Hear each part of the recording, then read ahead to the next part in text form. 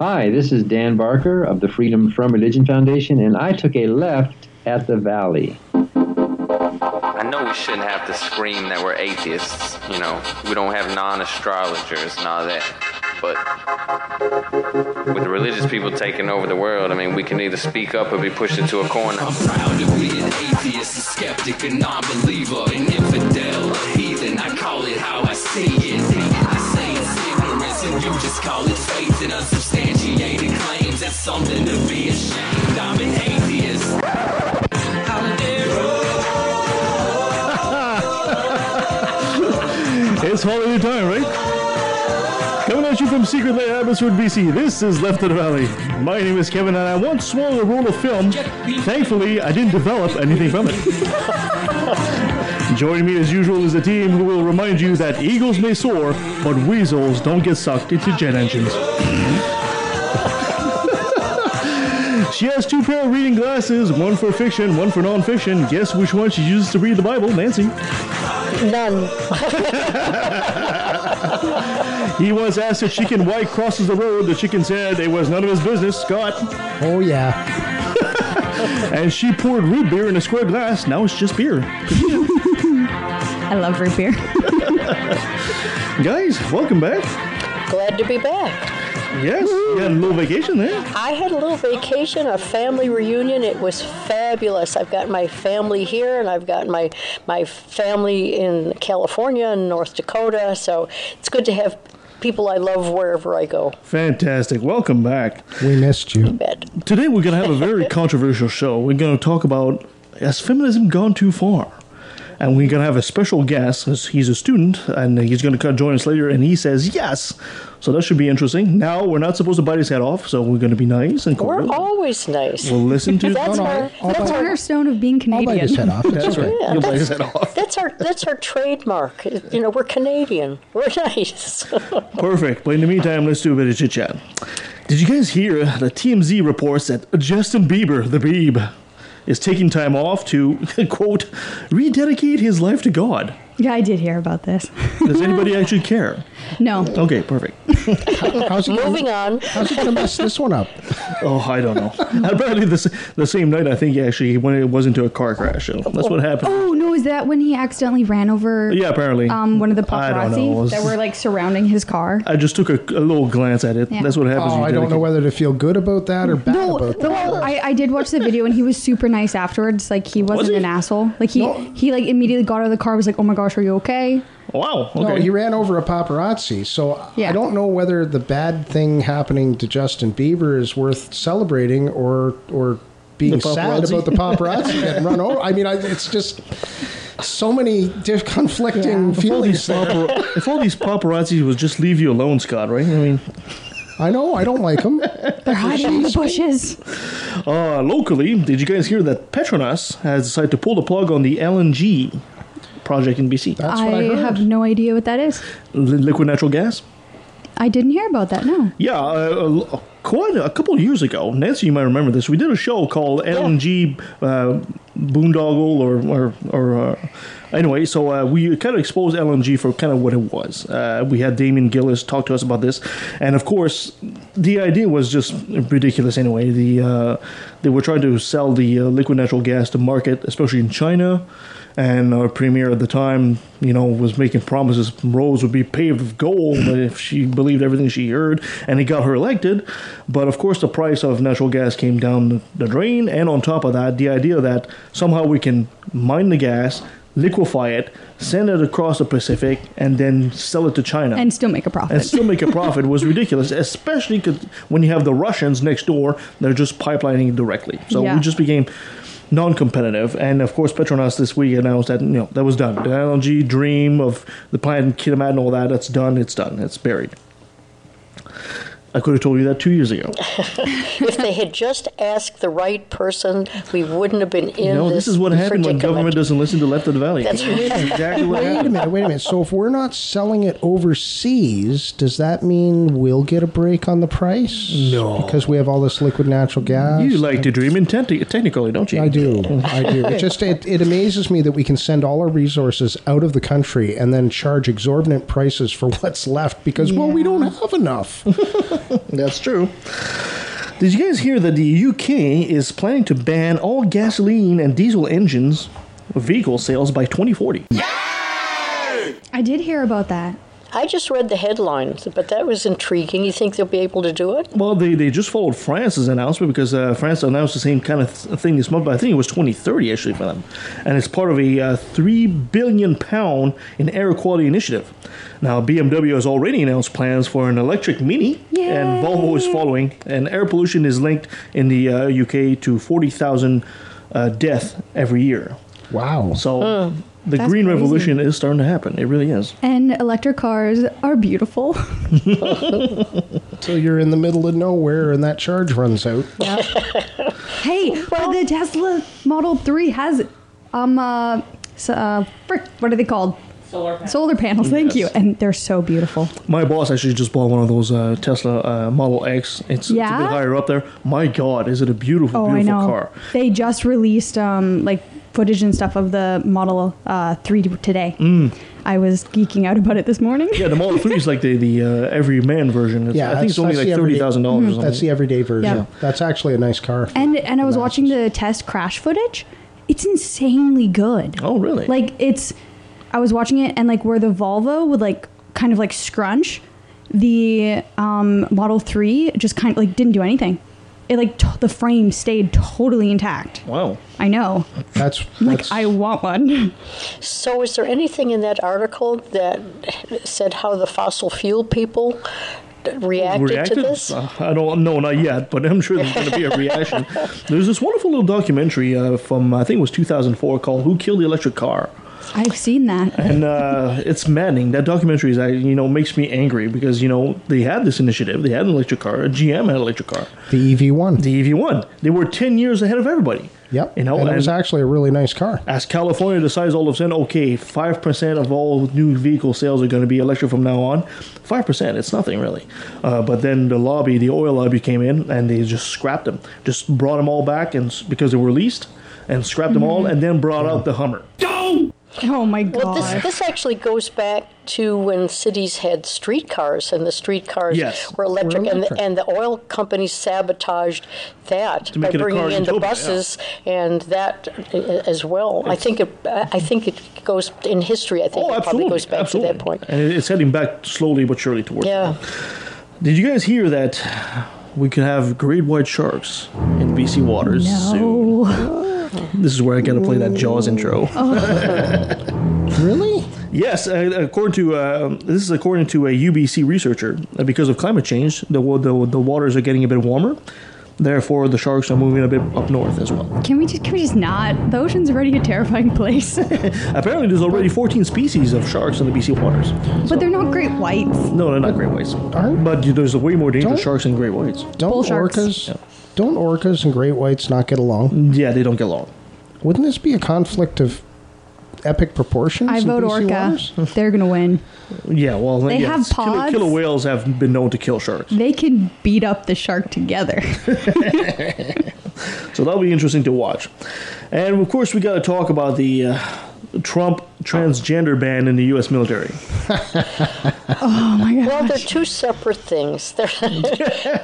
But we have to move some. We have to move some words. There's the Trump ban, and then there's the transgenders in the army, and they just at this point, thank goodness, they don't match up. Well, because the Trump thing came as a tweet, and then the guys in the army sort of looked at each other and says, "Wait a minute, we never said a word about this. This is not our problem." They actually tweeted back and said, Trump said that he had talked to all his generals and this is what he was doing, and the generals actually tweeted back and went, "No, you didn't." Oh my gosh. No, I don't, it's almost as though the man wakes up at 3 o'clock or he's still up at 3 o'clock in the morning and How can I screw up more people today? Yeah, exactly. What nasty, mean, horrible thing that people will talk about can I do? And I don't know whether or not he puts a phone call in to the evangelicals before he does it so that he gets the tightest base that he has. He gets their view on things. And then goes ahead and does it? Or he's just so mentally unbalanced is that, it's just stream of consciousness and out it comes. Yeah, it's even worse because he says he claims it's because of cost. Oh my gosh, medical costs to the military, which is ridiculous. Well, they debunked that right away. Yeah, if anybody knows anything about the U.S., is they have an incredible budget for the military, and I think it's like not even half of 0.5% in the U.S. military. It's just insanely stupid. I don't know what the actual number was, but it was under $10 million they've spent on transgender issues in the military. But last year they spent $85 million on erectile dysfunction. So... that's it. If you take, all of the other medical problems that they cover, if you're diabetic, they cover that. If you have, any other problems, they cover that. So proportionately, it's a drop in the bucket. I can understand why they would spend $85 million on erectile dysfunction, because you really want your military to be able to stand at attention, right? So, what you guys might not know is the spokesperson for the Canadian military, for the defense, said the Canadian military will reflect Canadian ideals and diversity. There was a tweet the Canadian military sent. They said, "We welcome Canadians of all sexual orientation and gender identities. Join us." And there's a picture of the Royal Canadian Navy band members playing instruments in pride colors. Yes. So, yeah, that was again, I think that was a Halifax. That might have been the Pride thing in Halifax. Doesn't matter. So cool. Once again, we they show that they support it big time. Right? Once again, we show that why Canada. No offense to our American listeners, but why Canada is actually better. Oh, the Americans. Hopefully, sorry, I didn't interrupt go you, ahead. but hopefully this, with Trump tweeting this, before this, a lot of people were like, "Oh, he supports like LGBT rights," but it's like this is something that he's wanting to put into actual action. So, like, yeah, he held up a pride flag that someone handed to him. But this is something he put out himself wanting to achieve. And it's like, yeah, no, I don't think he's really supporting everybody. No, he's not. He wanted votes. He has no commitment to anything other than himself, and that's the bottom line. Yep. We just have a con man at the head of the presidency in the U.S. Yeah. Anyway, my dear Nancy, it's time for a bit of this day in history. Okay, why not? Let's do it. Okay, and as we know, this day in history is a roundup of those events and people that altered and illuminated the days between July 24th and July 30th. But before we get to that, I want to go back to July the 12th because it's a really tiny little vignette that I think you'll like that had to do on July 12th when I wasn't here. But this is a really neat little story. We often bring up the daredevils one way or the other on this day in history because they're fascinating people and they do exciting things. So on July 12th, way back in 1876, a beautiful young lady named Signorina Maria Spelterini, who was an Italian lady, became the first woman ever to cross the Niagara River Gorge on a tightrope. Many came after her, and there were some men before, but she was the first woman, and she was a performer. She was from Italy. She had performed in various countries before that, and she was 23 years old, and she made her debut in the U.S. and Canada because she went between the two on July 8th, and it was part of a centennial having to do with the Declaration of Independence. So she performed using a 5.7 centimeter wire just located north of the lower suspension bridge, and off she went. She proved herself equal to the tightrope walkers that preceded her by performing some very miraculous feats, and I really don't know whether or not they've ever been duplicated or not. So on the 12th, she crossed wearing peach baskets strapped to her feet on this wire. Peach baskets. It's just peachy. It was just peachy.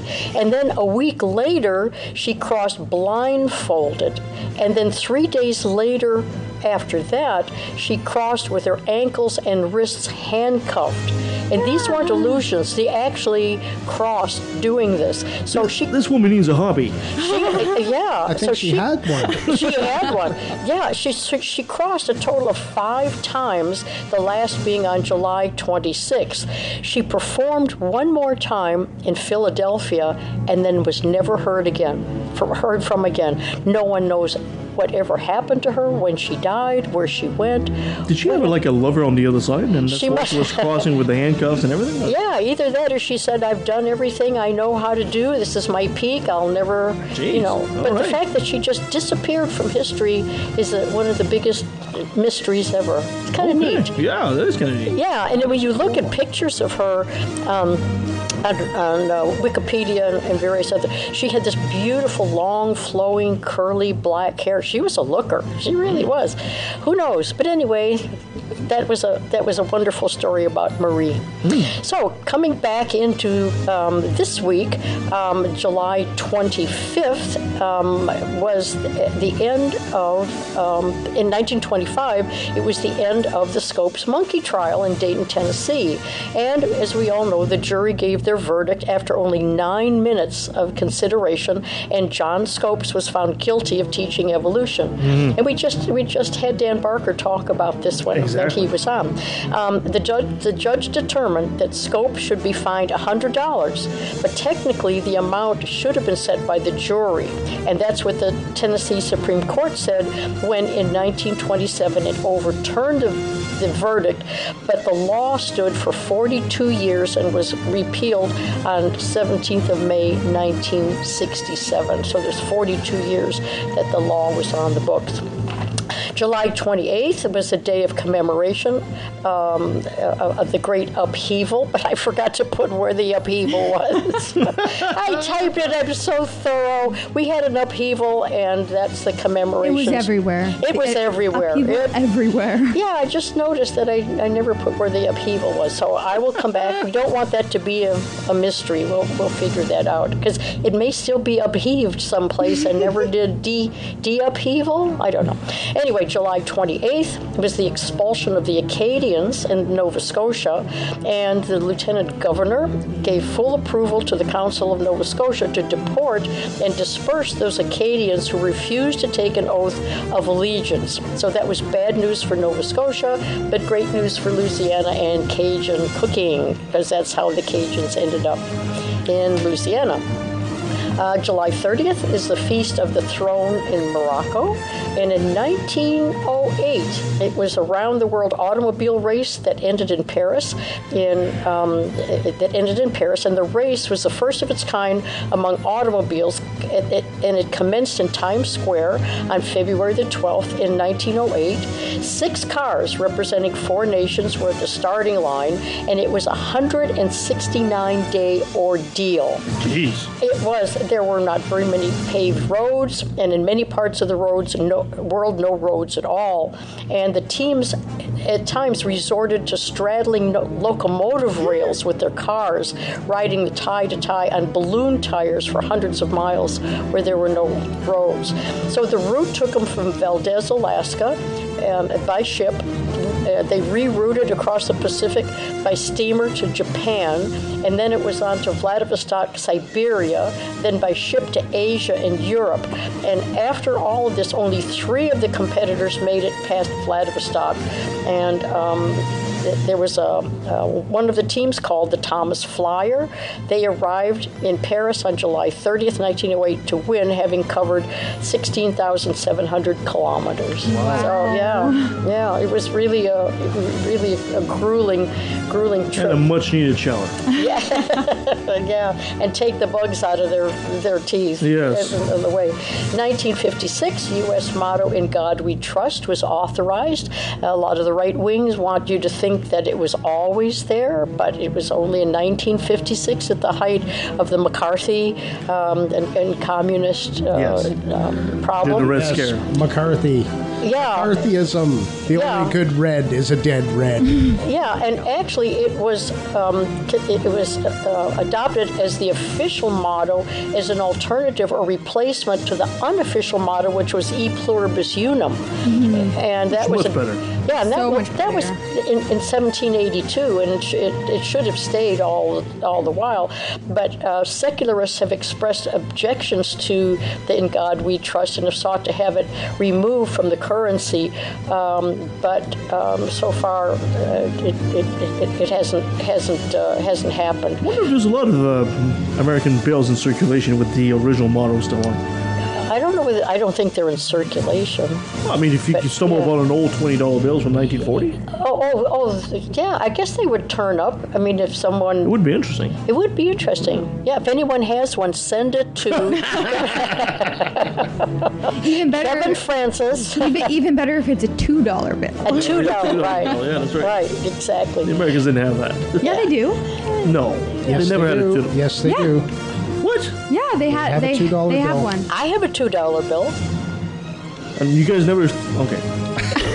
I'm left in the dark here, apparently. No, All right, I have a $2 bill, and I have a little collection that my husband left me of money from various countries, and there's a $2 bill in there. It's not a common denomination in American bills, but there are $2 bills. Yeah, there are $2 bills in the States. Yeah.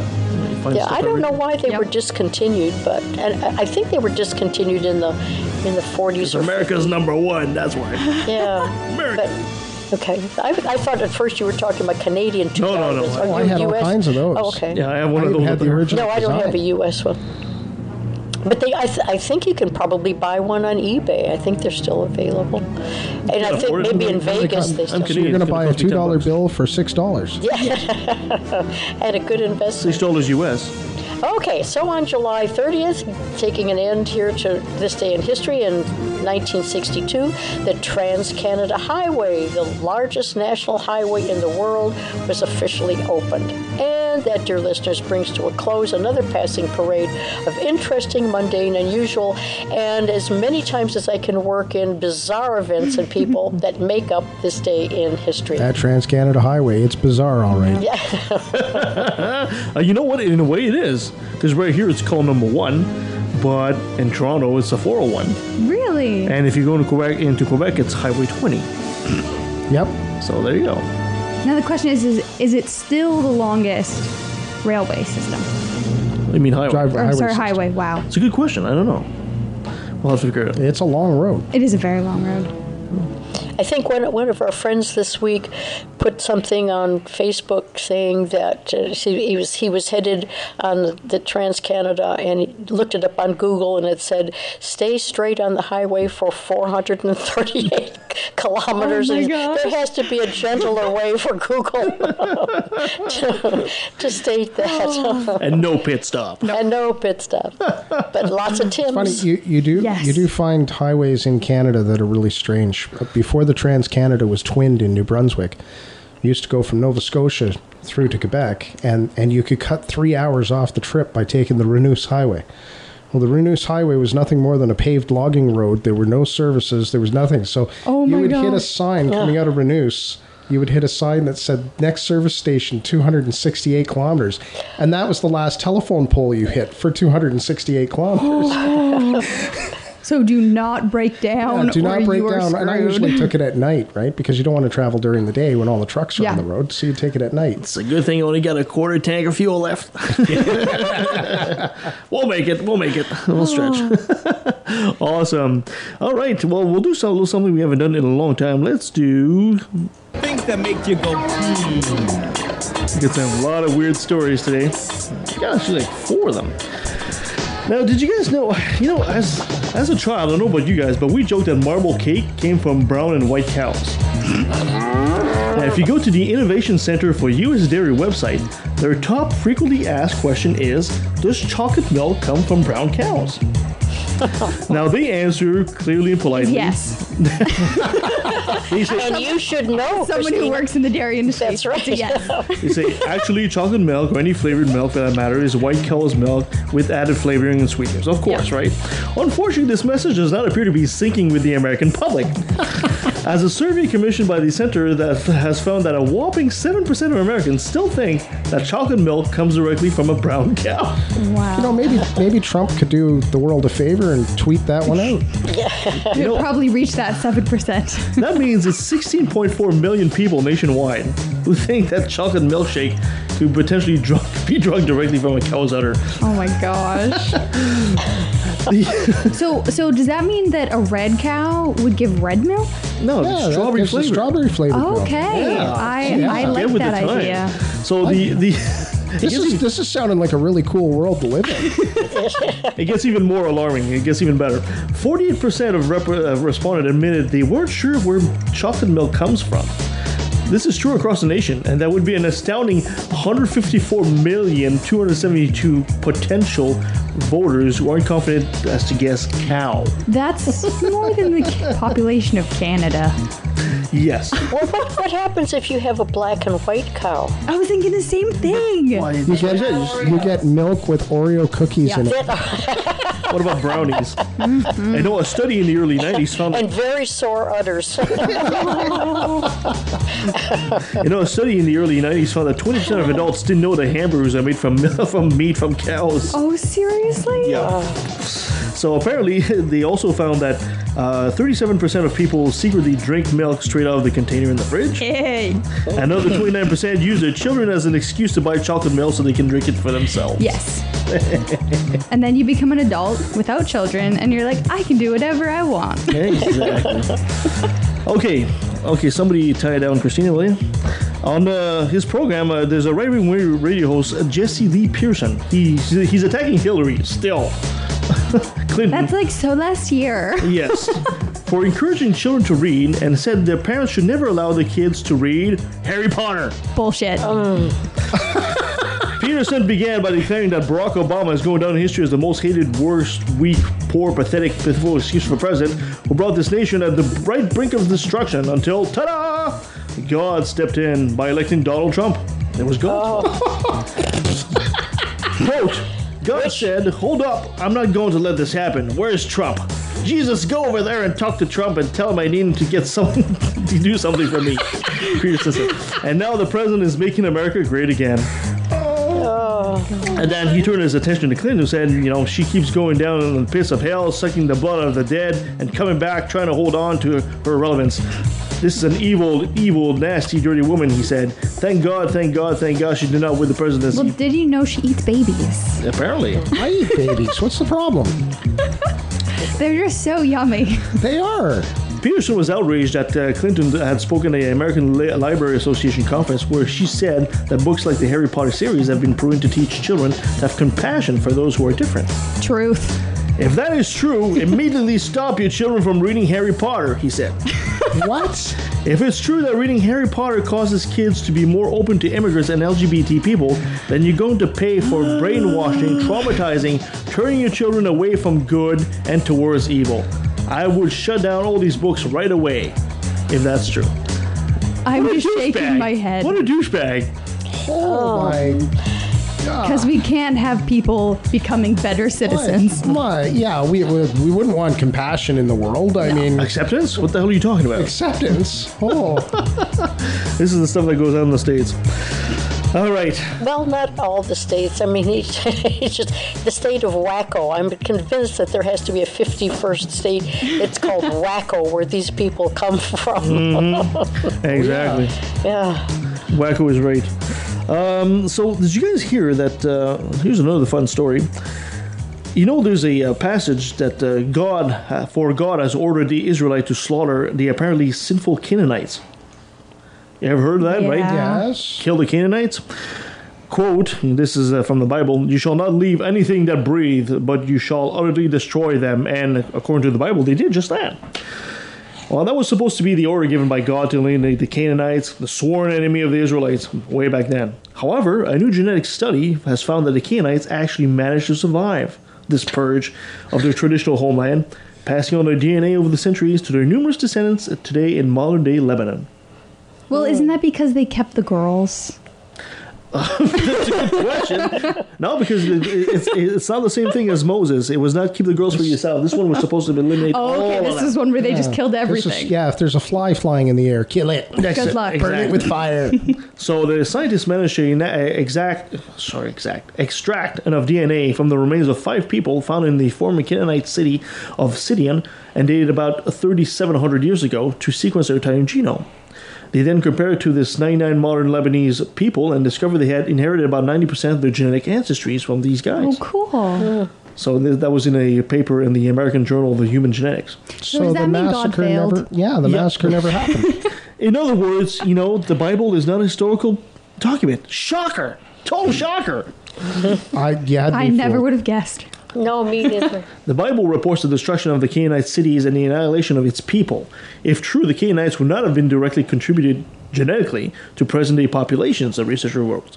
However, no archaeological evidence has so far been found to support widespread destruction of Canaanites cities between the Bronze Age and the Iron Age. Cities of the Levant coast, such as Sidon and Tyre, show continuity of occupation until the present day. Tyre is another city that was supposed to be eradicated forever. It even says so in the Bible. It's still up today. I'm thinking the Canaanite issue, I've got that one solved because there were several families that were on vacation. And they didn't get wiped out. So they were visiting. They went to Disney World. Yeah, they were visiting Disney World, and they missed the wiping out of their... That's right. Yes, so when they came home, they had nothing to come home to, and they dispersed. So the Canaanites are roundly condemned in the Old Testament. They were the inhabitants of Sodom and Gomorrah, the 2 cities destroyed by fire and brimstone directly by God, according to the book of Genesis. So there you go. The Bible is just not reliable. I'm sorry. I'm sorry. Science. You mean a donkey didn't talk? I know. I so wanted to talk about it. They do show that the bush can burn, though. Yes, they actually have fact. They have a bush that will spontaneously combust. If a bush can burn, it's not going to give you commandments. It's going to say, hey, extinguish me. But the thing is, if you are on hallucinogenics, totally, and the crackling of the fire might sound like words.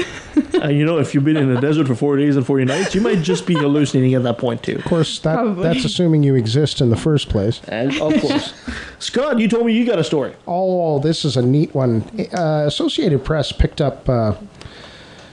They've been chasing this church, this Word of Faith Fellowship, and the Associated Press has actually been chasing this Pentecostal congregation out of Spindale, North Carolina, for quite some time.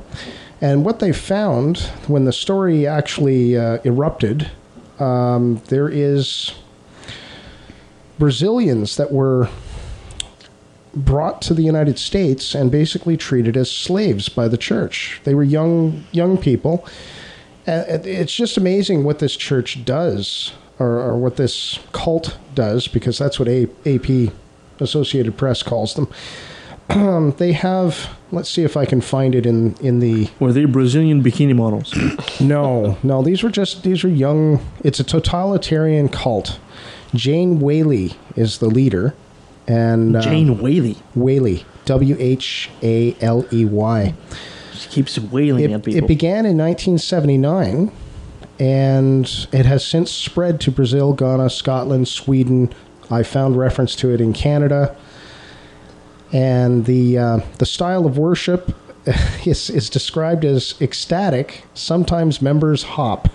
Sometimes they speak in tongues. Well, that doesn't sound any different. Pentecostal. Yes, but doesn't sound any different than most Pentecostals. But then the rules, they're not allowed to, once they enter the compounds that they enter are actually 8-foot fence, barbed wire. Oh my gosh. Oh yeah, well, right out of Cult Central. Members may not celebrate birthdays or holidays, and including Christmas and Easter. They may not watch television or movies. They don't read newspapers or eat in restaurants that play music or serve alcohol. But what's the name of this church again? It's called the Word of Faith Fellowship. Word of Faith, okay. Word of Faith Fellowship. So, and they speak in tongue all the time. They speak in tongues. They, members, men and women must swim with shirts on. Men may not grow beards. Members must get permission to attend college, and once there, have their majors chosen by Whaley, and must attend with other members who watch each other's behavior. Wow. Oh, right out of the cult rule book. Oh, totally. Yeah. And then they must work for the church or a business run by other church members. So there's been abuse allegations for quite some time on this church. Since 1995, they have been chased around. Sadly, nobody's ever really able to make any of the charges stick.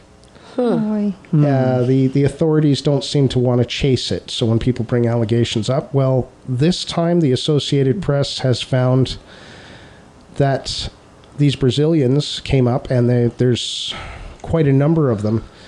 And what's happened is when the news broke, it got picked up around the world by different newspapers. So the Washington Post was the one that I found it in. But this story got picked up around the world. Well, now the U.S. federal government and the Brazilian government are investigating the allegations. Yeah, they're forced by the press to do so. They're forced by the press to do so. So again, thank you, Associated Press, for bringing this to light. Apparently, they it's almost scary what these guys do to their if they've got to punish someone. Blasting. They use blasting, which is standing in a circle and loudly praying, sometimes for hours. Oh my God. To drive out the demons. So they yell at you for hours on end to drive out the demons. They also beat. So there was one woman in 2000 testified in a child custody case that her 1-year-old son was subjected to blasting. What? Standing in a circle and loudly praying, sometimes for hours, to drive out the demons. She also said her son was beaten enough to cause bruises.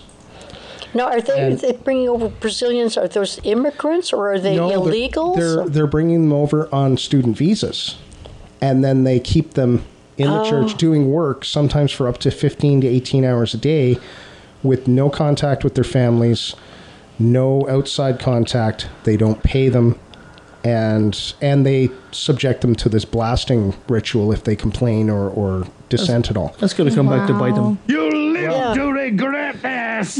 So I thought it was an interesting story in that now it's been picked up by the papers that the governments are actually investigating them, saying, okay, That's about time. Yeah, we've got a problem here. Wow. So has there been anyone able to leave the church? Yes, people have left, but then the communities you're coming from are basically run by the church. Oh, I see. You have to totally uproot. It's just like people who leave the Jehovah's Witnesses. Yeah. Or leave, you're committing social suicide, right? You're committing social suicide, right? Yeah, and that's always been the trump card of religion, right? It's if you are you strong enough as a person to actually abandon everything you knew, and a lot of us aren't. So it's going to be hard to disband because it sounds like they're the policy central for the Trump administration. Trying to he'll actually support them. I can see it. Yeah. It's just sad that we still have him work in Trump Tower. Yeah. It's sad that we still have this going on to this day. Yeah. It is, but then you start to wonder. They can't be an isolated group. There's got to be others that are under the radar at this point, and trying to find them. These are the ones that are getting chased by the journalists and finding out information. Yeah. So, and what the reason this one came to light was because these Brazilians have actually spoken out. I guess there was 30. There's about 30 of them that have spoken out. Are they? And I'm assuming they're out of the church now. Yeah. That's good. Yeah, they've but they're in fear. They're actually in fear. Some of them won't speak with their names. They won't put their names up because they're afraid of retribution from the church.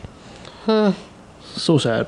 It is. So there you go. There's the depressing news. All right. Let's talk about Harry Potter again. The happy thing is that it is being investigated by the governments, and we'll just have to watch. Sometimes it takes just one case like that. Remember that case of we went to see that movie. Remember Spotlight? Yeah. When they actually broke. Seen it yet. Oh, it's a fantastic movie. I know. Yeah. Investigative journalists are real.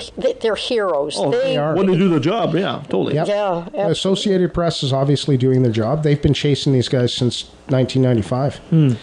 And every little piece of information they can get, the journalists are just running with it and opening it up. So, unfortunately, kudos to Associated Press. Since 1995, So how many years is that since Section 21, You're talking almost 20, 22. over 20 years. They've been chasing these guys, and it's the Associated Press. It keeps coming back to them as the news agency that's chasing it. There's still 20 years of abuse that's happening in the meantime, right? That's the sad part of it. All right, well, let's take a break for now, and we'll come right back and we'll discuss, has feminism gone too far? So stay with us.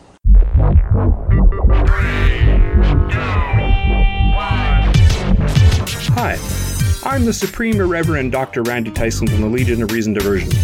Join me and my co-hosts, Christine Shelska, Twyla, and Nate Phelps, as we explore issues at the intersection of atheism, humanism, and skepticism.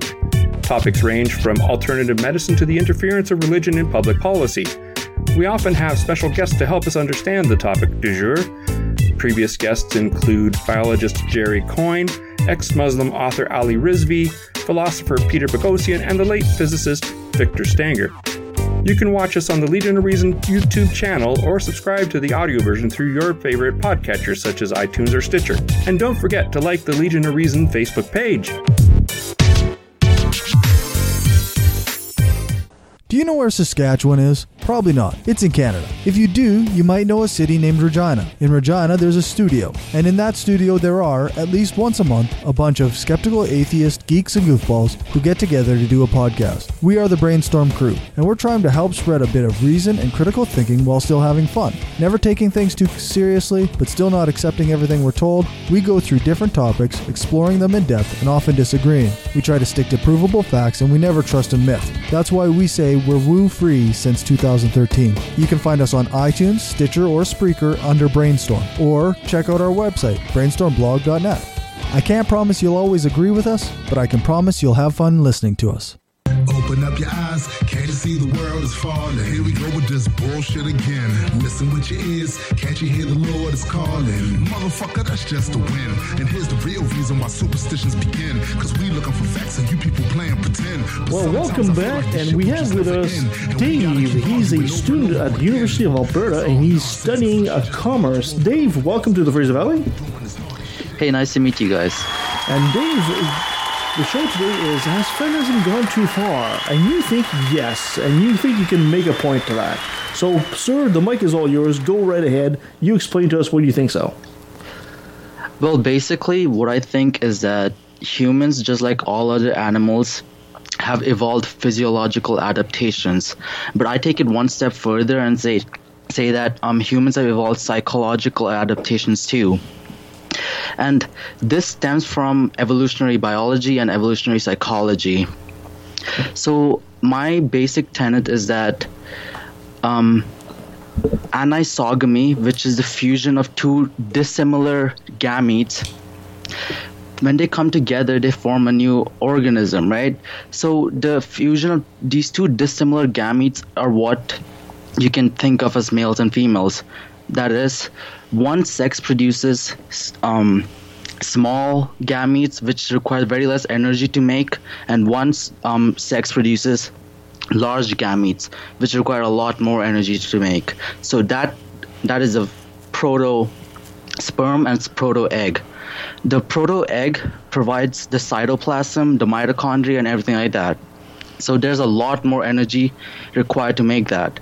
So this makes the egg a lot more rarer than the sperm.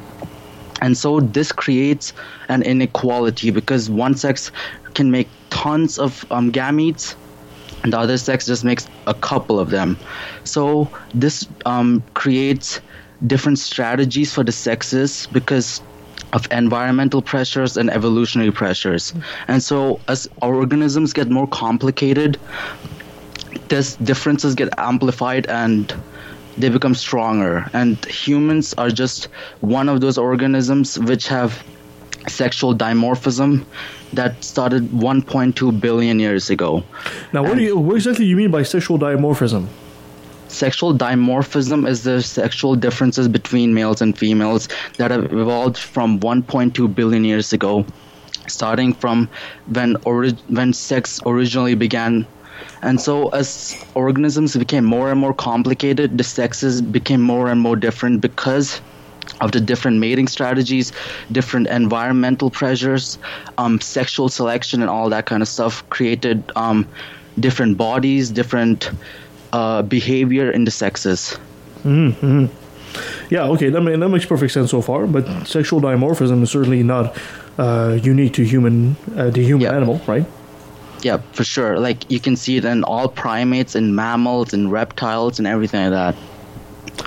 Do we know of any animals that doesn't really have that sexual dimorphism like that? It's mostly unicellular organisms that do not have sexual dimorphism because they reproduce asexually. And lower life forms. Yep. And also, sexual dimorphisms varies in different species. For example, some primates that are monogamous, they have low levels of sexual dimorphism, while others, species like gorillas, for example, they have high levels of sexual dimorphism because of different mating strategies. And you can kind of predict what kind of organisms they will be by just looking at the sizes of males and females. For example, in gorillas, because the males are much bigger, you can tell, for example, the males are far more aggressive. They're far more polygamous, and one male monopolizes all the females and has a harem of females. So basically, he gets to produce sexually with all of them, while the other males do not. Yeah, and my ultimate fantasy. I didn't know you liked gorillas. Good one. Please continue, Dave. Yeah, so basically what I think feminism gets wrong is that feminism says that human gender dynamics is based on oppression and misogyny and all that, but it doesn't take into account how evolution created different behaviors in males and females. Like, for example, the evolutionary psychologist David Buss, he says that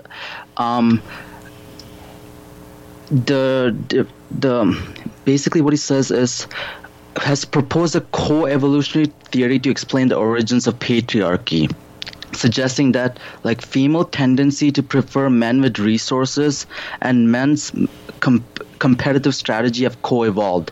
What he means by this is that men with higher resources, with more resources, have higher status, so they can provide for the females, and females will select these males and reproduce with them. So these specific males have more resources, more status, are more likely to reproduce.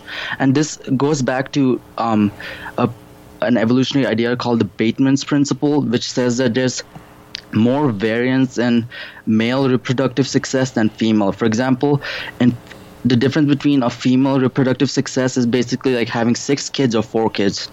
The one who has 6 kids is more reproductively successful than the one who has 4 kids. But for males, one person could have like 20 kids and the other person could have 0 kids. So there's a huge difference between males and females in terms of that. So males who have more status and more resources have far more kids than males who have no resources and no status.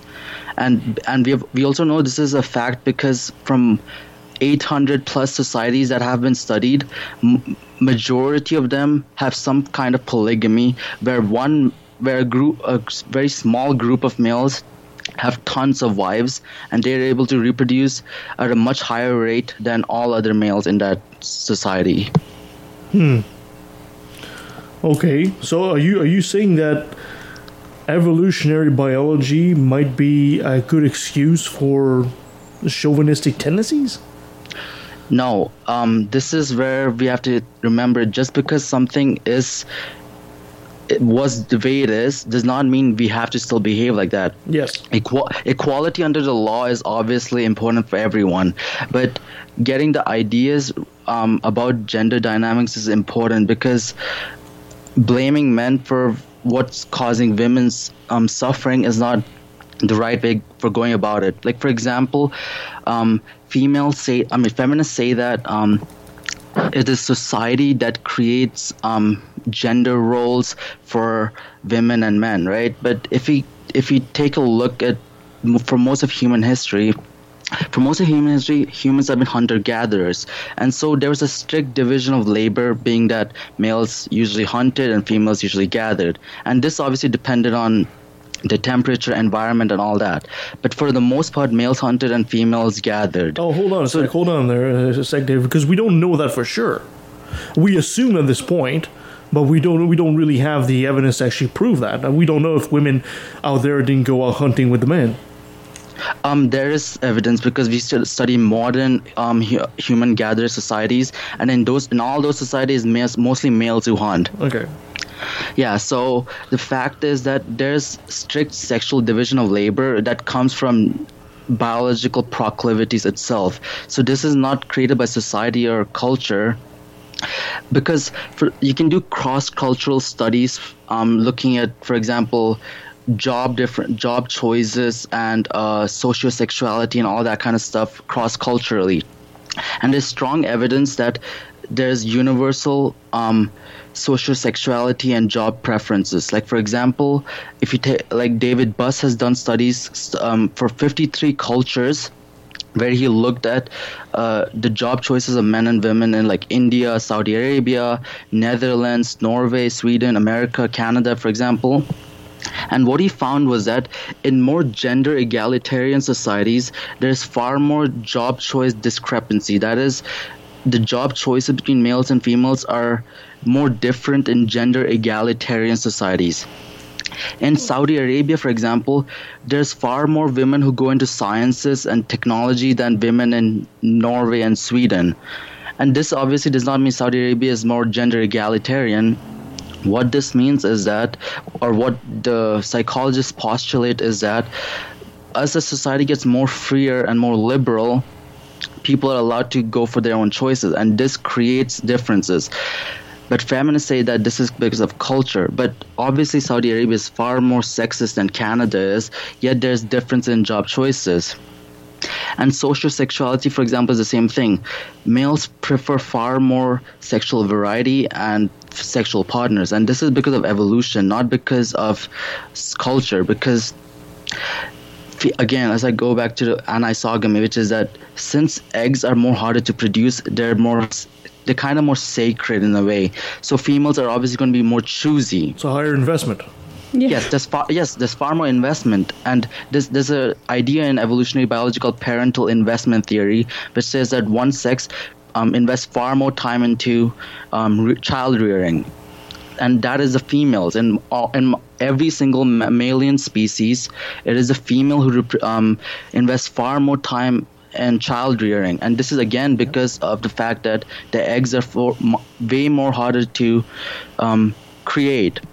So they require a lot more energy. So obviously the female is not going to just go and have sexual acts with every single male, because that could create a lot of trouble for her. Because if it's like one female and 50 males, she can only have one child per year, right? Mm-hmm. But if it's like one guy and 50 females, he can potentially have 50 kids in a year. So that creates a sexual inequality. And so from that stems a lot of sexual differences. Okay.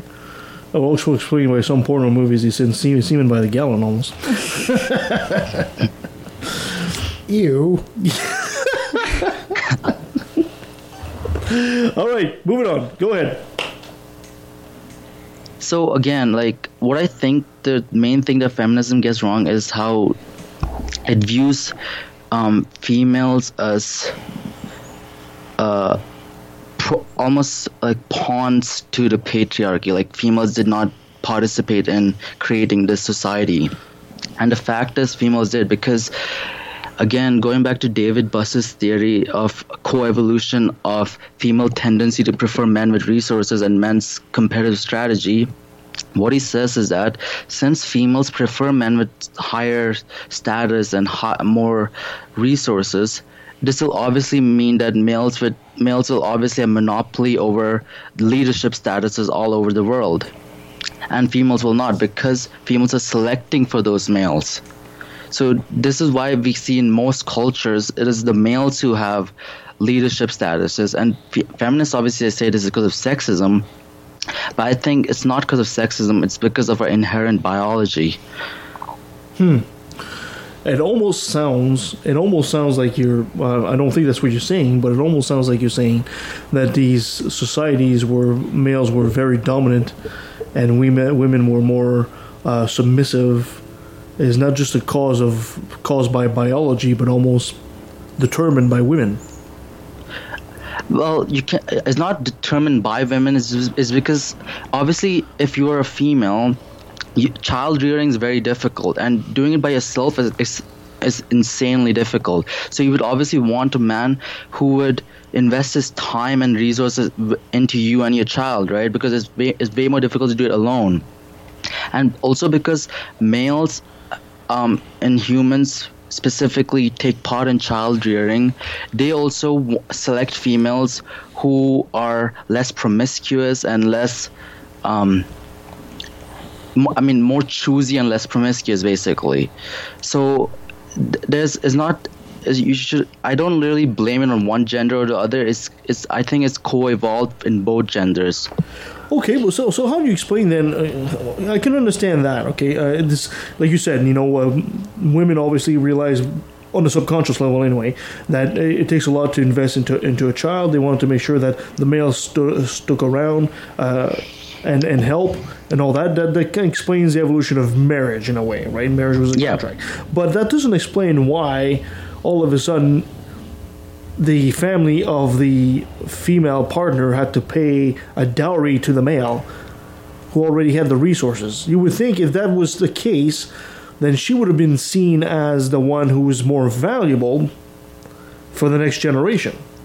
Dowry actually depended on cultures. Some cultures it is a man paying the dowry, and other cultures it is a woman. And I think the reason the women's family paid dowry was because this dowry was not kept by the man. It was kept for the woman in case something happened to the man. It was for her own protection in a way.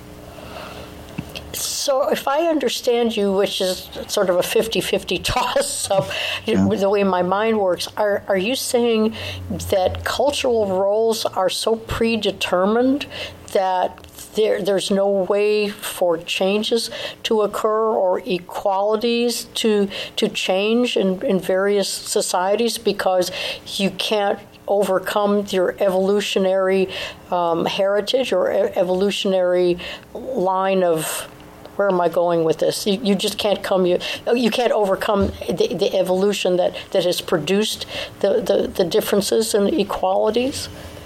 Well, you obviously can change, because just look at how much our society has changed in the West from the last 100 years. How we went from agrarian society to a modern society, right? So obviously, as a society gets more modern, more liberal, there will obviously be changes.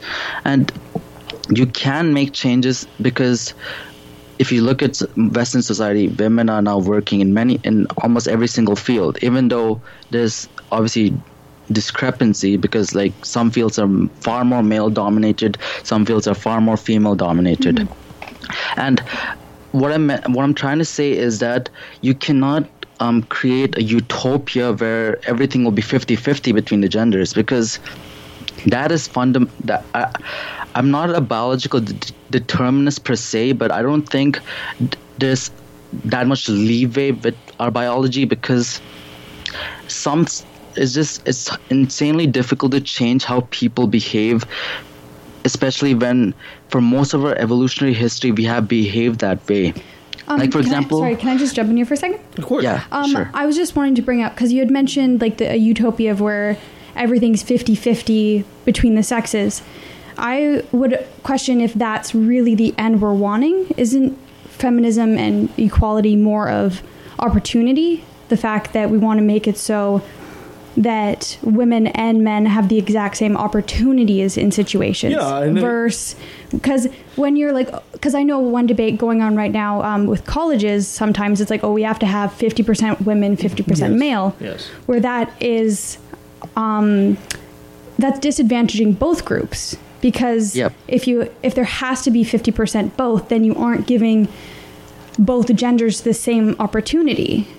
Because say it's like a field that is highly dominated by women, like say like nursing or something, then you're disadvantaging women, because whereas say 1,000 women want that course but only 20 men, they're going to say, okay, all 20 of those men have to come in because we have to have that higher ratio. Mm-hmm. But if you're just like, okay, everyone is going to be given the same opportunity in getting into this course, so you have to have the right expertise and the right like schooling we aren't going to take your gender into a consideration. So then you might end up with things that are definitely heavily slanted toward one gender, and that's where, like you were talking about, evolution comes in, because there are things that through evolution are more dominant to a gender, because like males have more testosterone, so they're going to want to do more physical activities, whereas females, their brains are more toward interpersonal relationships and more community based. So you're going to find more community support workers, more people working in like family, working with like children and all that. But you will find both genders working in every field. So that's why, like, when you were talking about like how feminism wants this utopia with 50-50, I don't necessarily agree with that, because I don't know if that's the end goal that feminism as a movement is trying to get toward. It's just, I'm basing this off of other countries. Like, for example, in Sweden, there's like basically quotas to fill in for what percentage of the government should be females, what percentage of like CEOs should be females, and stuff like that.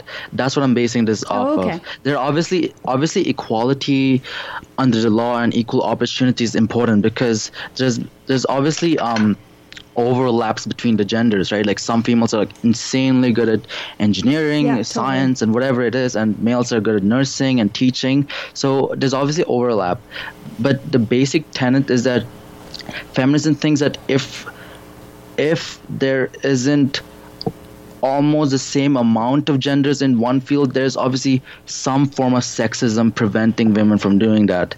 That is what I'm getting at. Yeah, I also want to bring in the idea that, like, for example, we were talking about the Prime Minister putting half his cabinet as women. I don't think they're doing that with that being the end goal. I think what they're trying to do when they have these policies, whether it's hiring women and stuff like that, is they're playing catch up. They're playing catch up. Once it becomes the norm that you have about the same amount of women as men, and it becomes ingrained into society's mind, I don't think the policy will stay. It'll just be a fact of life. See, it's like nobody says today, oh, well, we have to have so many women drivers, because now it's a fact of life. Yeah. Women drive just like men. But when they start giving driver's license and permits to women, they were encouraging women to be more proactive. Yeah. See, with politics specifically, I actually think that there should be more of a quota, because, and not just for gender, you also want all religions and sexualities represented, because in politics, you're representing your country demographic. Yes. Yeah, whereas like in companies and schooling, I definitely don't think there should be a quota. I definitely think it should be more based on merit. Well, definitely, because I would rather see a world where I can be going up against an individual for a job. But you bump into the same problem, right? If you're going on merit like that, right now, if we go on merit, it sounds great theoretically, but then when you realize that socially, for example, Caucasians have an advantage over black people, our society has to catch up to that place we want to be. I think these policies are good until we reach a natural equilibrium. Well, at that point, it won't come to mind. It won't. When I cross the street here in Canada today, I don't think, oh, this poor woman, she just learned to drive. No. This is normal today, but it wasn't 50, 60 years ago. And I think 50, 60 years from now, more women in Parliament, for example, will be normal as well, and we won't be thinking about putting that quota. Mm-hmm. So I think these quotas are good, but they're also just us playing catch up. Okay, I can see that. So what do you guys think about the fact that in gender egalitarian societies, there's far more job choice discrepancy? Like, for example, if you go to India, Iran, and Pakistan, for example, the job choices that men and women make are pretty much similar. But if you go to Norway or Sweden, the job choices that men and women make are far more different. Like, why is it that there's more engineers in Iran, for example, than in Sweden? I must admit, I've never heard this before. Yeah, I don't have any knowledge on this subject, so I don't have any. There is an interesting. I heard about a study where they tried to bring children up as gender neutral. They tried to bring groups of children up gender neutral, boys, girls, with no gender identity. And what they found was as the children got through their different ages, the children naturally on their own went to the girls went to the nurturing roles and the boys went to the roughhousing. That's where our evolutionary history comes in. Maybe that explains when the freedom is there and when the society is ready for it, that type of biological programming might be the explanation for the job choices. Yeah, for example, this scientist called Simon Baron-Cohen, he's actually the cousin of Sacha Baron Cohen. Oh my God. Who? Sacha Baron Cohen.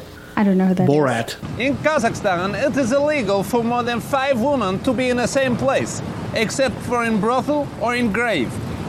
Oh. Yeah. So this guy, right? He did a study on 1-day-old babies, right? So he took a robot's face and a human face, and he basically placed it above the 1-day-old babies. So what they found is that the male babies looked at the robot's faces far longer than the female babies did, and the female baby looked at the human face far longer. That sounds like a scary thing. Yeah, the way to traumatize the children. Baby using a robot in front of you? I don't know. Yeah, well, I'm gonna go build my own theme park with blackjack and hookers. In fact, forget the park.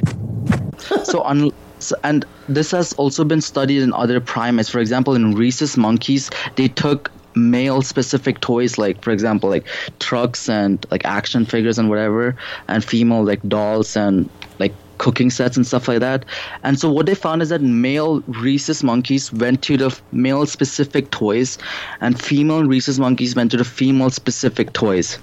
So yeah, I would, for that study, just the sound of it, I'd be curious to see like the blinding going into that study and the methodology. That was basically the same study they did by trying to bring the children up gender neutral. Mm-hmm. Because in a gender neutral situation, there should have been trucks and dolls and stuff are our society.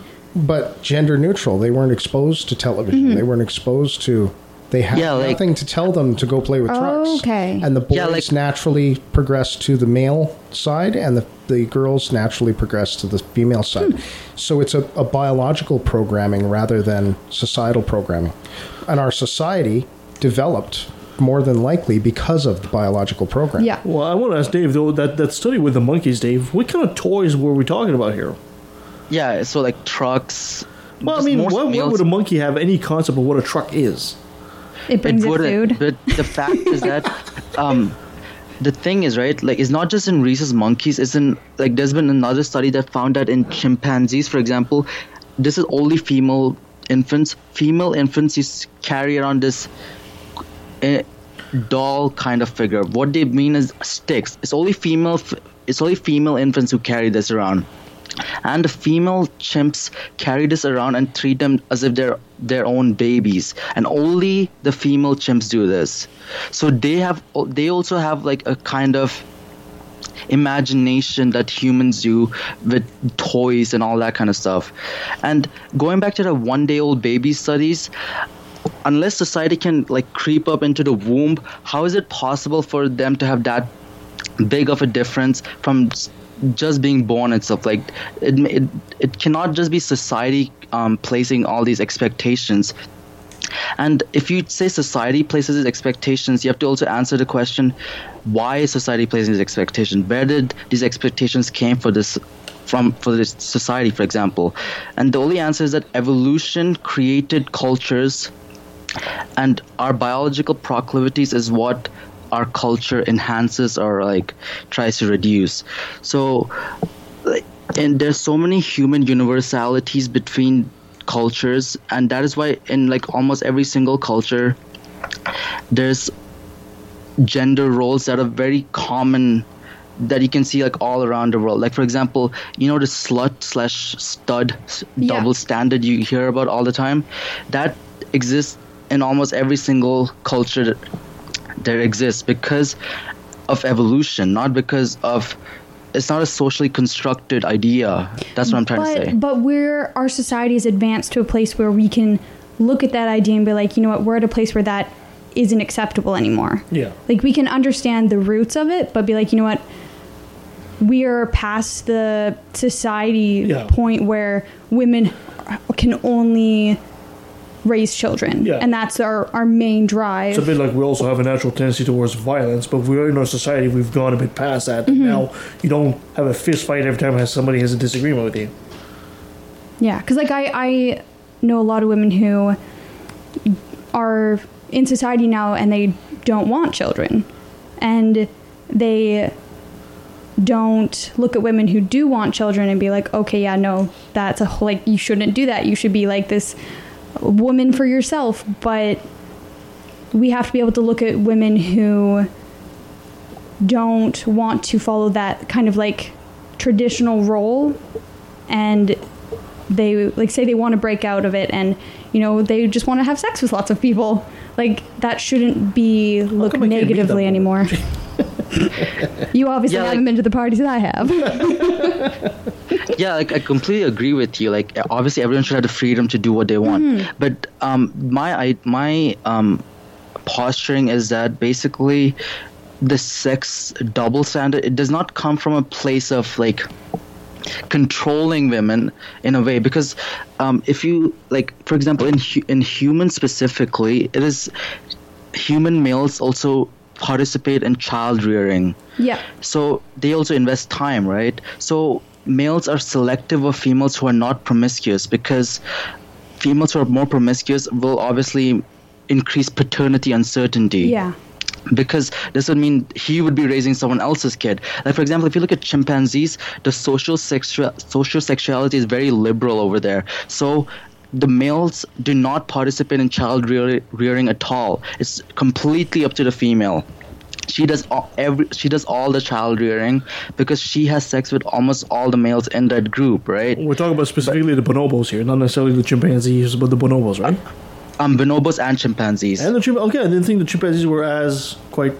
Yeah, they're all. But if you look at gorillas, in the gorillas is just one male who monopolizes all females, and there's been a lot of evidence that human evolutionary lineage has been more like the gorillas than, for example, chimpanzees, because though using the Y chromosome, we found that the oldest male living chimpanzee lived 1 million years ago, while for gorillas it lived 100,000 years ago, and for humans it was around 200,000 years ago. So our lineage is more like the gorillas than it is like the chimpanzees.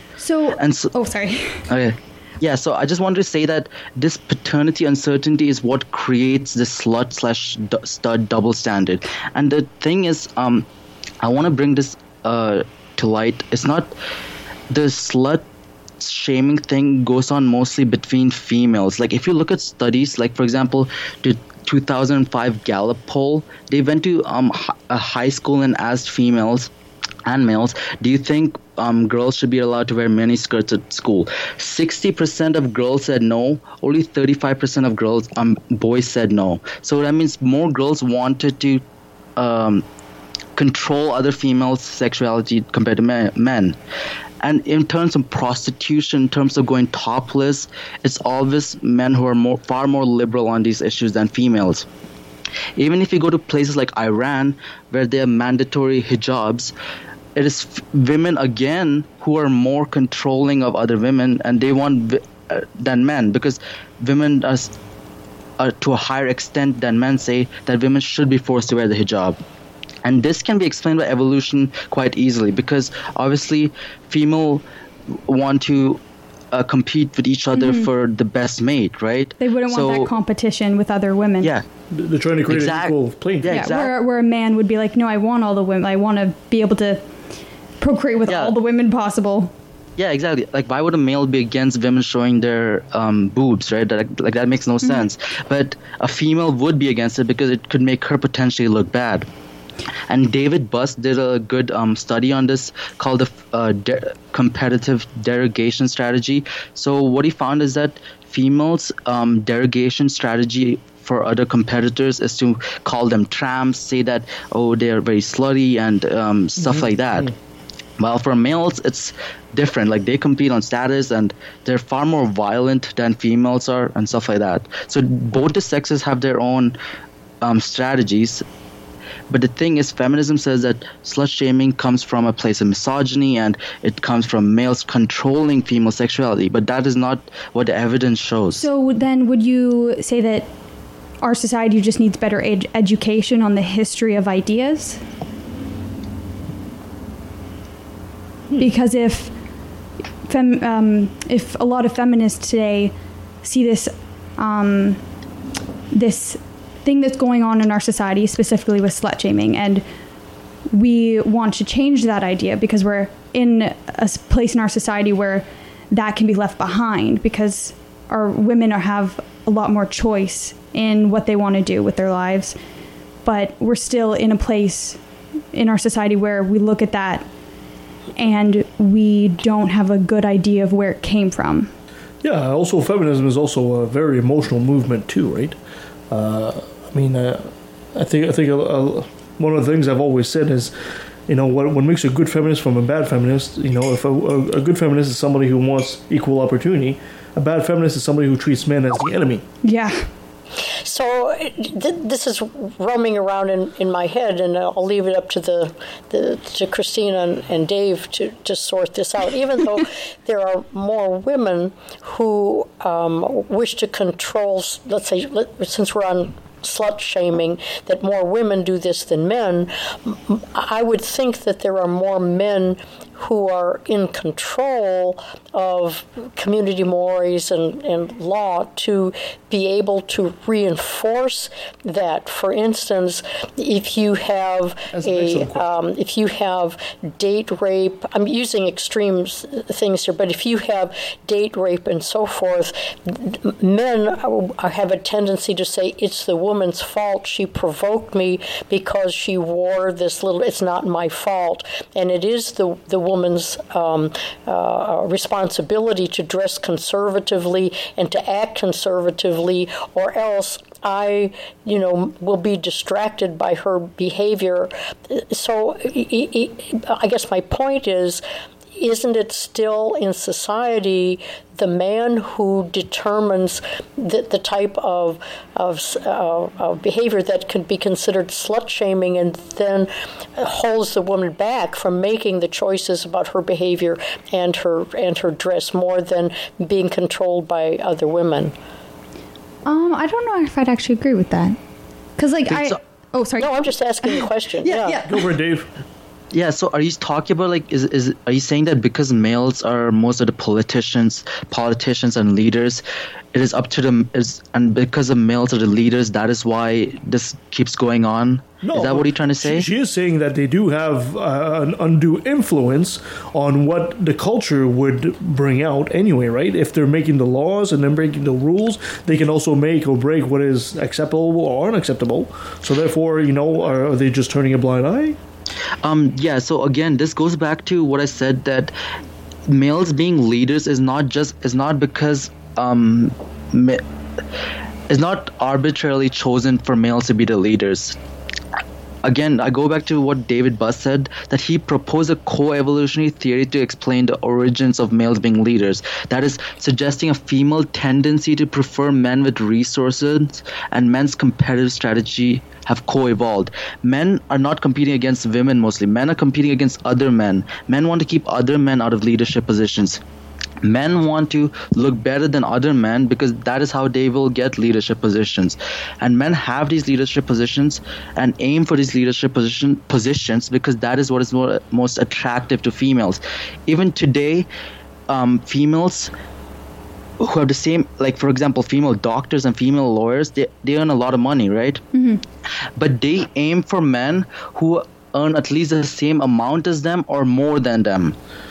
No, Dave, what Nancy was trying to say here is if biologically female are attracted to the male with the most resources and he becomes the leader, okay, yeah, it would be to his advantage to create the set of rules and set of laws that stops slut shaming, right? Because in his biological mind, subconsciously anyway, he wants to procreate as much as possible. So I guess that what Nancy's asking is, it seems there's a disconnect here. If women are trying to level the field, for lack of a better term, for keeping all the women, the slut shaming each other, would it be an advantage for the male to stop that behavior when he's in a position of power?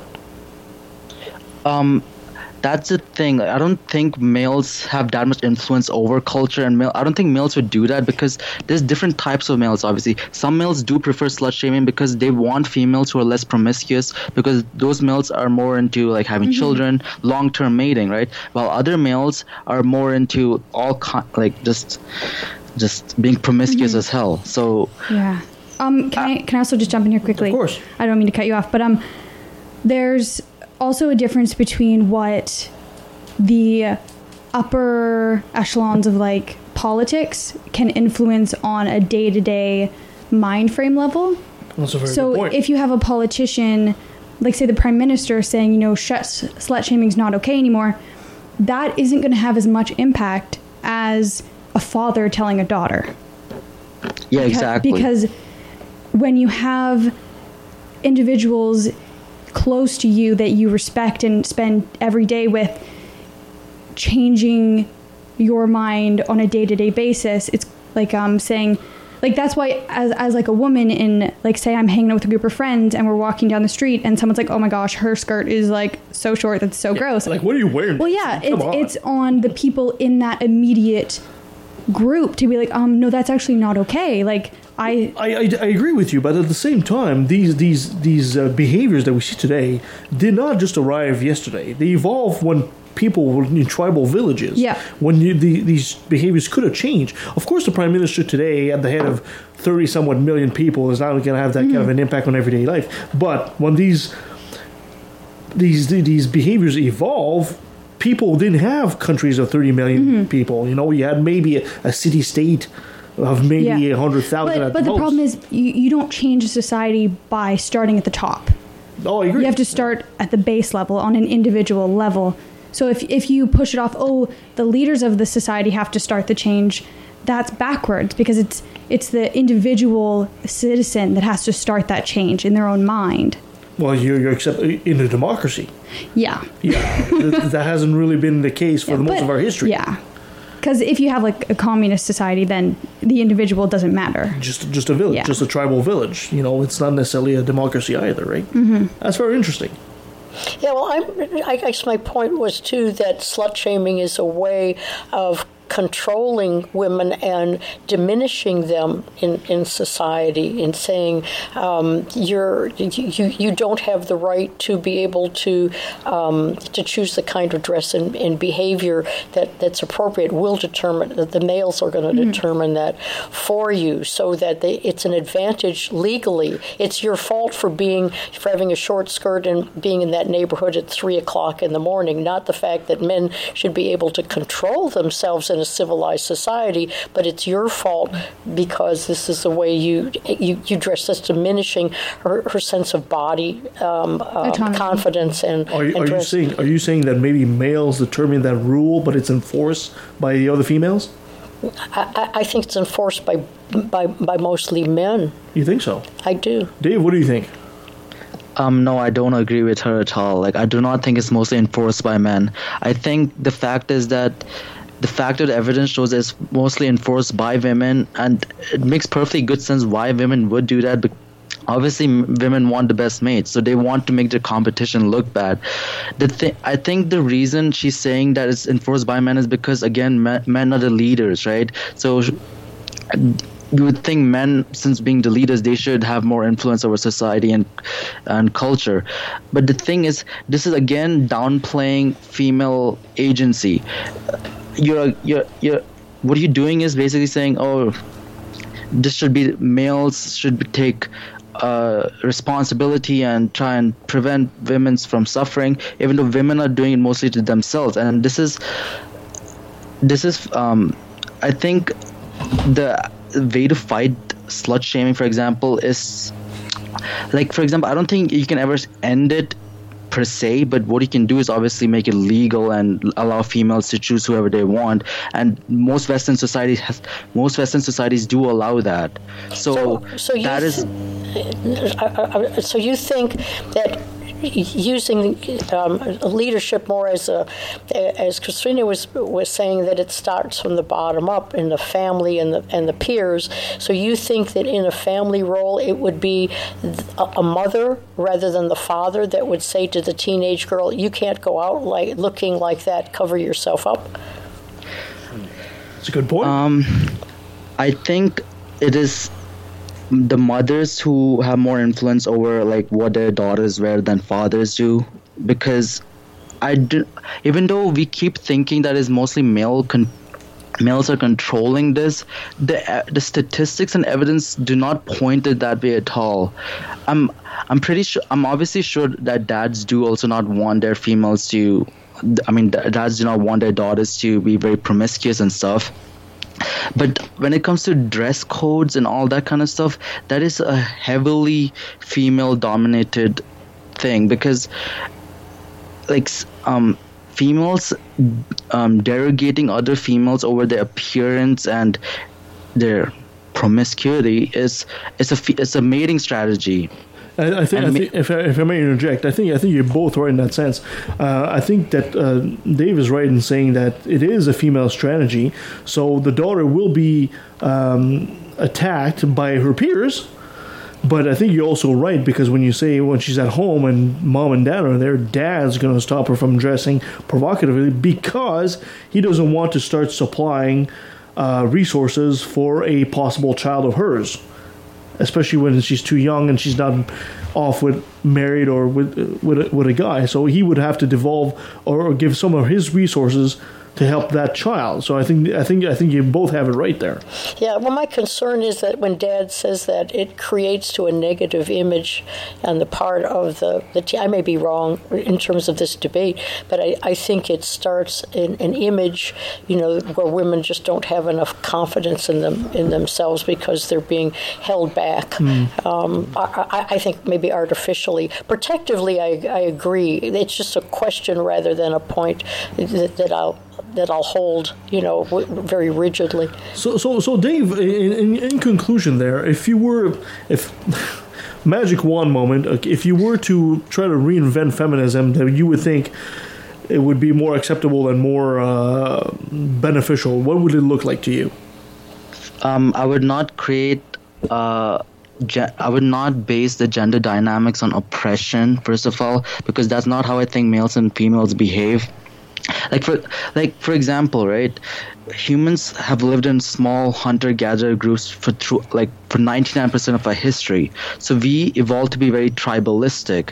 So you can understand racism from that point of view. Like, for example, one tribe will think the other tribe is like bad and evil, and they're not like us, they're different to us, and we should, and stuff. You can kind of understand why racism came from the tribalistic point of view, right? Like, for example, I think it was only in like humans left Africa like 50,000 years ago. And then about 500 years ago is when more like white people found out that Africans were living in Africa. So obviously they're going to immediately start having these like feelings of tribalism because they look so different to us, right? Mm-hmm. But the thing is, human men and human women have not lived apart. It's not like men lived on one island and females lived on one island and they just came together and then men were just like being tribalistic towards women. That is not the thing. Men are always... Intrasexual competition is always stronger than intersexual competition. Males' main competitors is other males, not women. You obviously never been on eHarmony. So what I think is the basic flaw of feminism is that it thinks that the way human society was based, like males having leadership and everything, is that feminism does not give any agency to women in this thing. They think women were just controlled by men and just taken along for the entire ride. What I think we should instead do is try and understand from an evolutionary point of view why males and females behave this way. Cross-culturally, we can find universalities. We can find universalities between primates, between mammals. So you can see how it's not just in humans, it's in other animals. Males and females behave in a very similar way. Can I jump in here for a second? Yeah, of course. Because I think it's super important to look at the history of how gender roles developed. But I think it's also very important to realize that where we are in our society right now is a place where we can break out of those. Yep. And realize that feminism is pushing the idea that it's okay to break out of those gender stereotypes. Not that if people want to continue with those gender stereotypes that it's wrong, because that's going against what feminism is. Because if as a feminist I'm like, oh, women can't have kids anymore, they can't be wanting to have a big family and be monogamous, that would be also not feminist. But we have to realize that we aren't where we were 50,000 years ago. We aren't where we are 50 years ago. We're at a place where if a woman wants to become a mechanic, all the more power to her. If a woman wants to become a nurse or a social worker or just be a stay-at-home mom with 5 kids, that's totally okay, because she has all the rights to do with her life as she wants. So I think it is so important to look at our history, like you were saying, and see the development of the nurturing core to femininity and the drive in males to kind of get the resources possible to take care of a family, and they want to lead their communities, but realize that if a woman wants to lead their community, she should have the exact same opportunity. Not that you have to have the exact same amount of women and men, but she deserves the exact same opportunity. Just as a father deserves the exact same opportunity to be a stay-at-home dad with 5 kids.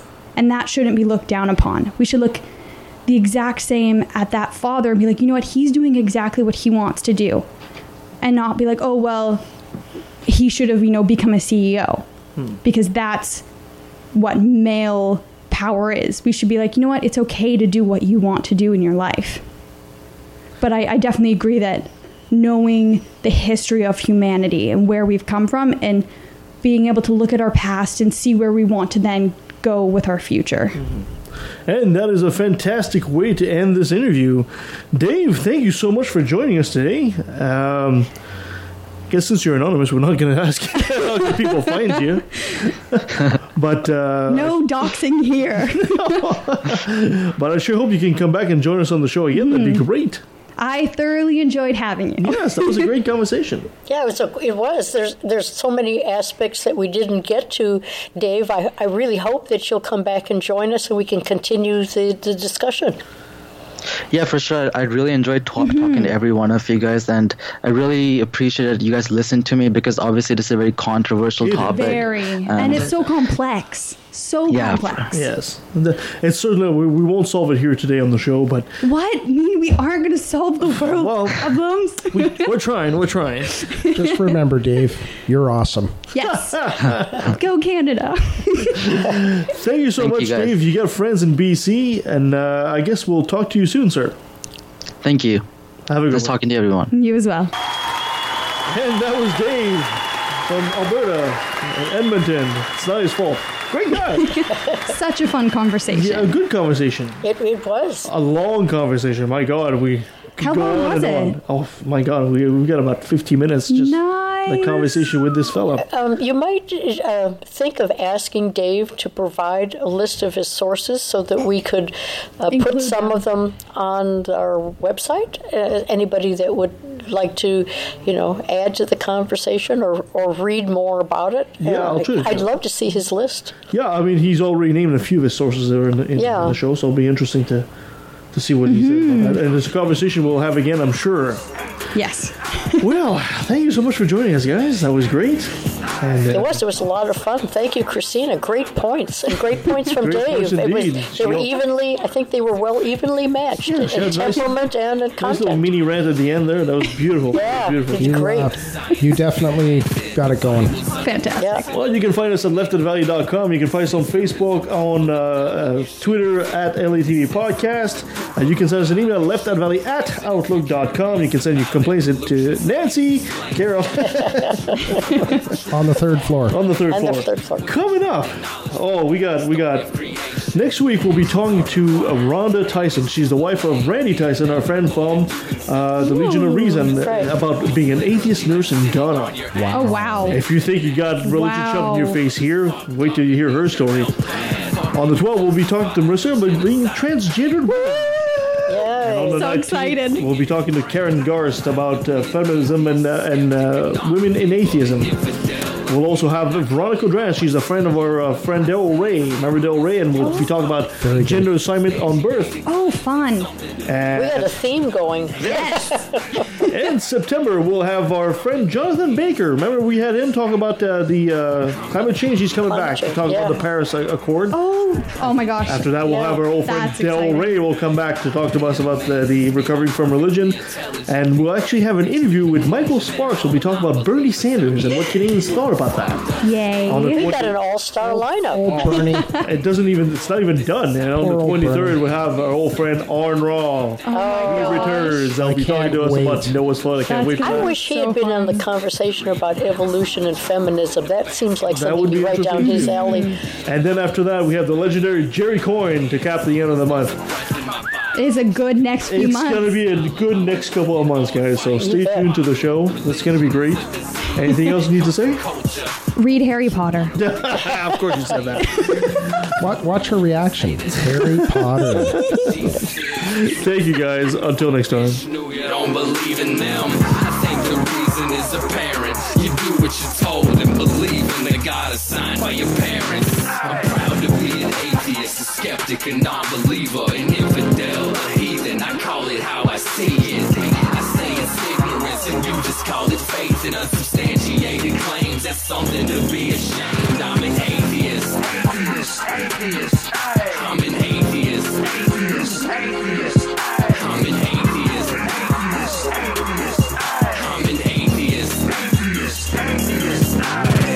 Now let me take a sec. Don't mean to sound so hateful, but I swear to God, pun intended, I find it disgraceful that thousands of children are raped by priests, and since they're holy men of God, they get away scot-free. And the Pope does his very best to keep it on the hush. Don't wanna affect business, he loves money too much. We know that they love the kids, but how the fuck can we protect them while they planning to molest them? We teaching them to respect them. Fuck that. The system is broke down, working backwards, and the only action or tactic I plan to practice now is to attack them. The parties of God's hands are bloodstained, millions of murders by believers, and they're all in God's name. And let me take a sec, don't mean to sound so hateful, but I swear to God, pun intended, I find it disgraceful that many atheists are told to be quiet. You're not alone, speak your mind, time to let it be known. I'm proud to be an atheist, a skeptic, a non-believer, an infidel, a heathen. I call it how I see it. I say it's ignorance and you just call it faith and unsubstantiated claims. That's something to be ashamed. I'm an atheist. Atheist. Atheist.